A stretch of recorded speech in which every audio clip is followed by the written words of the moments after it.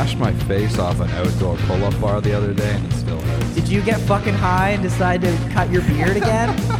You idiot. If you're cool with it, we got a couple fan questions. Yeah. So if you're cool with answering some, this one is from Cherry Cheetah. Shout out to the Cheetah Press. She asked if you've read any good books this year. Are you a book guy? If I'm being really honest, I just turned into a semi-book guy. So. Oh shit! Okay. Yeah, no, it's gonna be really funny because you guys can get the video for this podcast. It's gonna be me, and then it's like a big bookshelf behind me and stuff, and it's filled with books. Okay.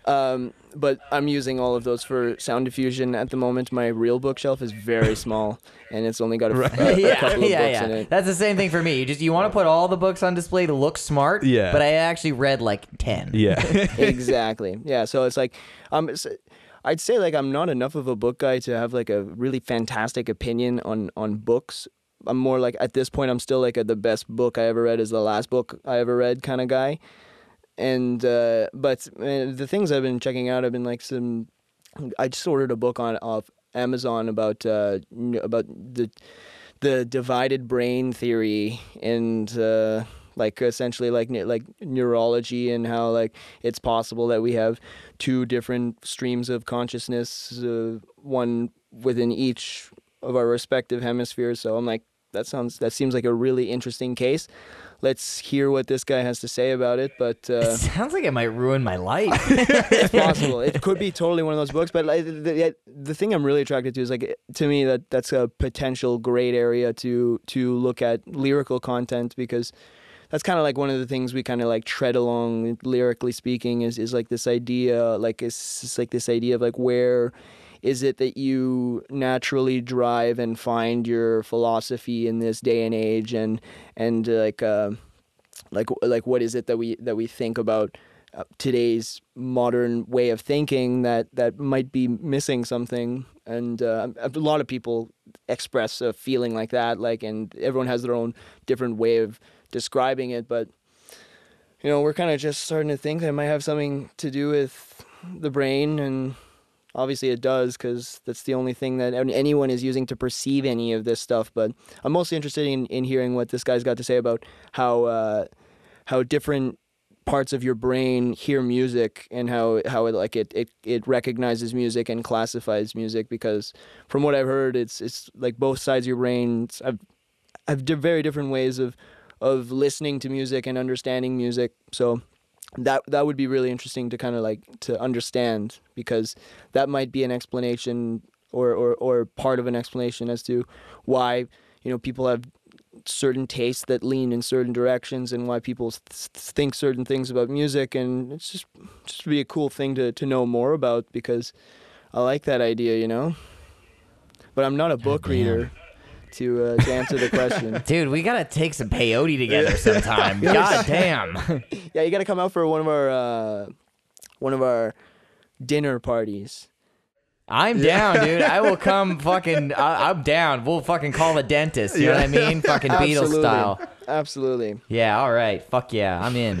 Dude, I think it's awesome that you go like, oh, I'm not a book guy, but I did just buy this book about how we might have two streams of consciousness. Yeah, about human consciousness and urology. That's crazy, man. Well, I mean, the reason I'm saying I'm not a book guy is because this is literally the second book I've ever bought, like new. Right. All the other books I ever bought were from Value Village, and honestly, I just mostly bought them because it's something that I would like to read at some point, because I saw the cover. I'm like, oh, like Aristotle, like the complete works. This looks dope. Like at some point I would like to scan through this at some point in my life to like just see what's going on here, because this seems like ancient knowledge.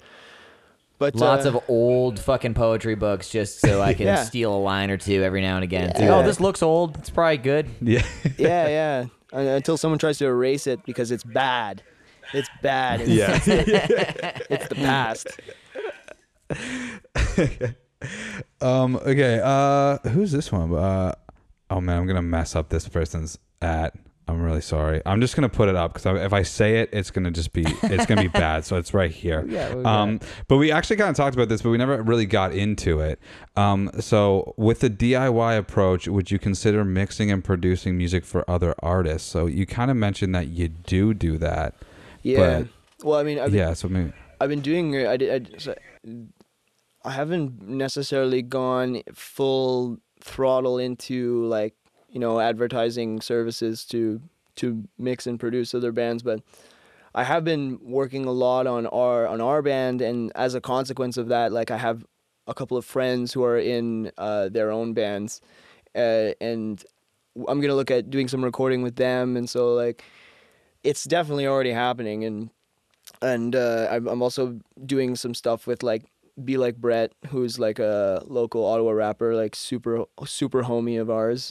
So I'm just like kind of like broadening my areas of knowledge to just work on as many projects as I can, while also having the opportunity to do a bunch of production for the new Clio stuff is also really gonna contribute well to whatever portfolio I get to put together after everything's said and done. But I definitely, like, that's the one thing I love doing, is working on music, and even more than that would be to work on other people's music who are people who would like to have their music worked on by me, because at this stage, that's the only reason somebody would have me mix their project, is because they're really interested in what I would have to offer.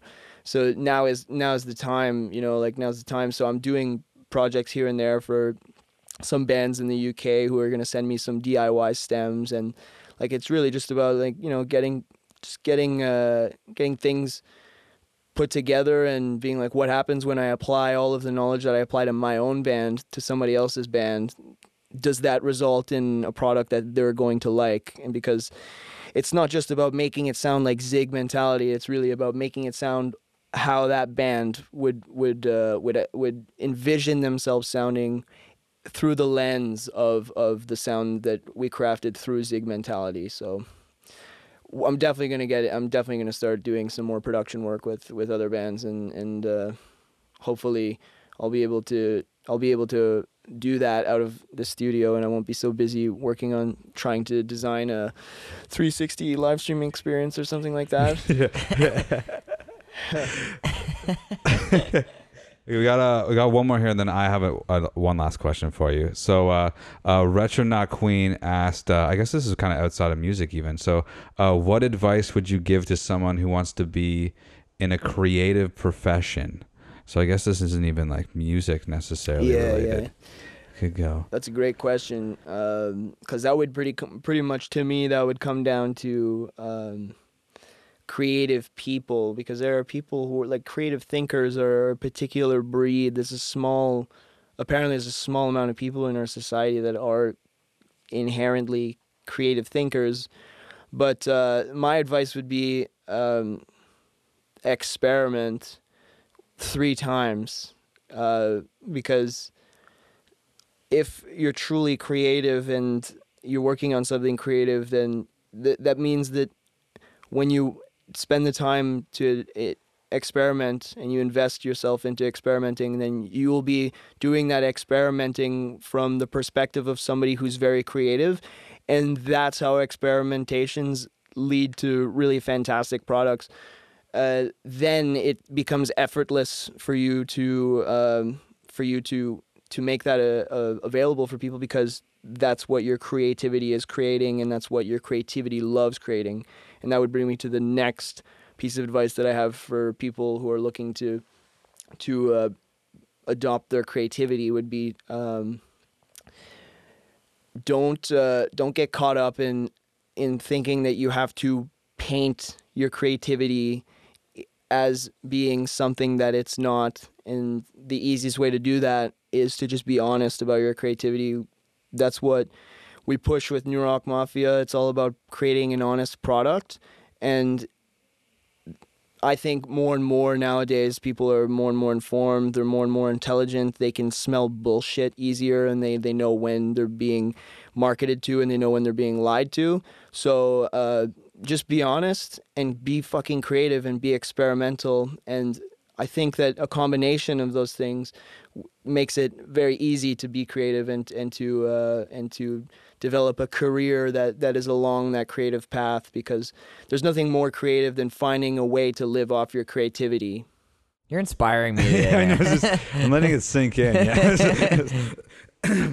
Yeah. It doesn't mean anything, though. Man. None of that means anything. None of that is credible in any way, shape, or form. That's just Don't throw it away like that. You can't fucking rope me in like that and just be like, oh, it's bullshit. it's opinion. That's fucking horse shit, That's man. opinion, bro. You can't just fucking can't lift me up like that and then just fucking let go. God damn. No, dude, I'm pushing an ideology right now. I need to let you know that I'm pushing an Church of ideology, Zig, bro. I don't want to push an ideology and then be like, oh yeah, no, that's reality. It's not an ideology. Like that's an important message too. That's an important message. Don't be consumed by an ideology. You know, be consumed by your creativity. It's much nicer that way.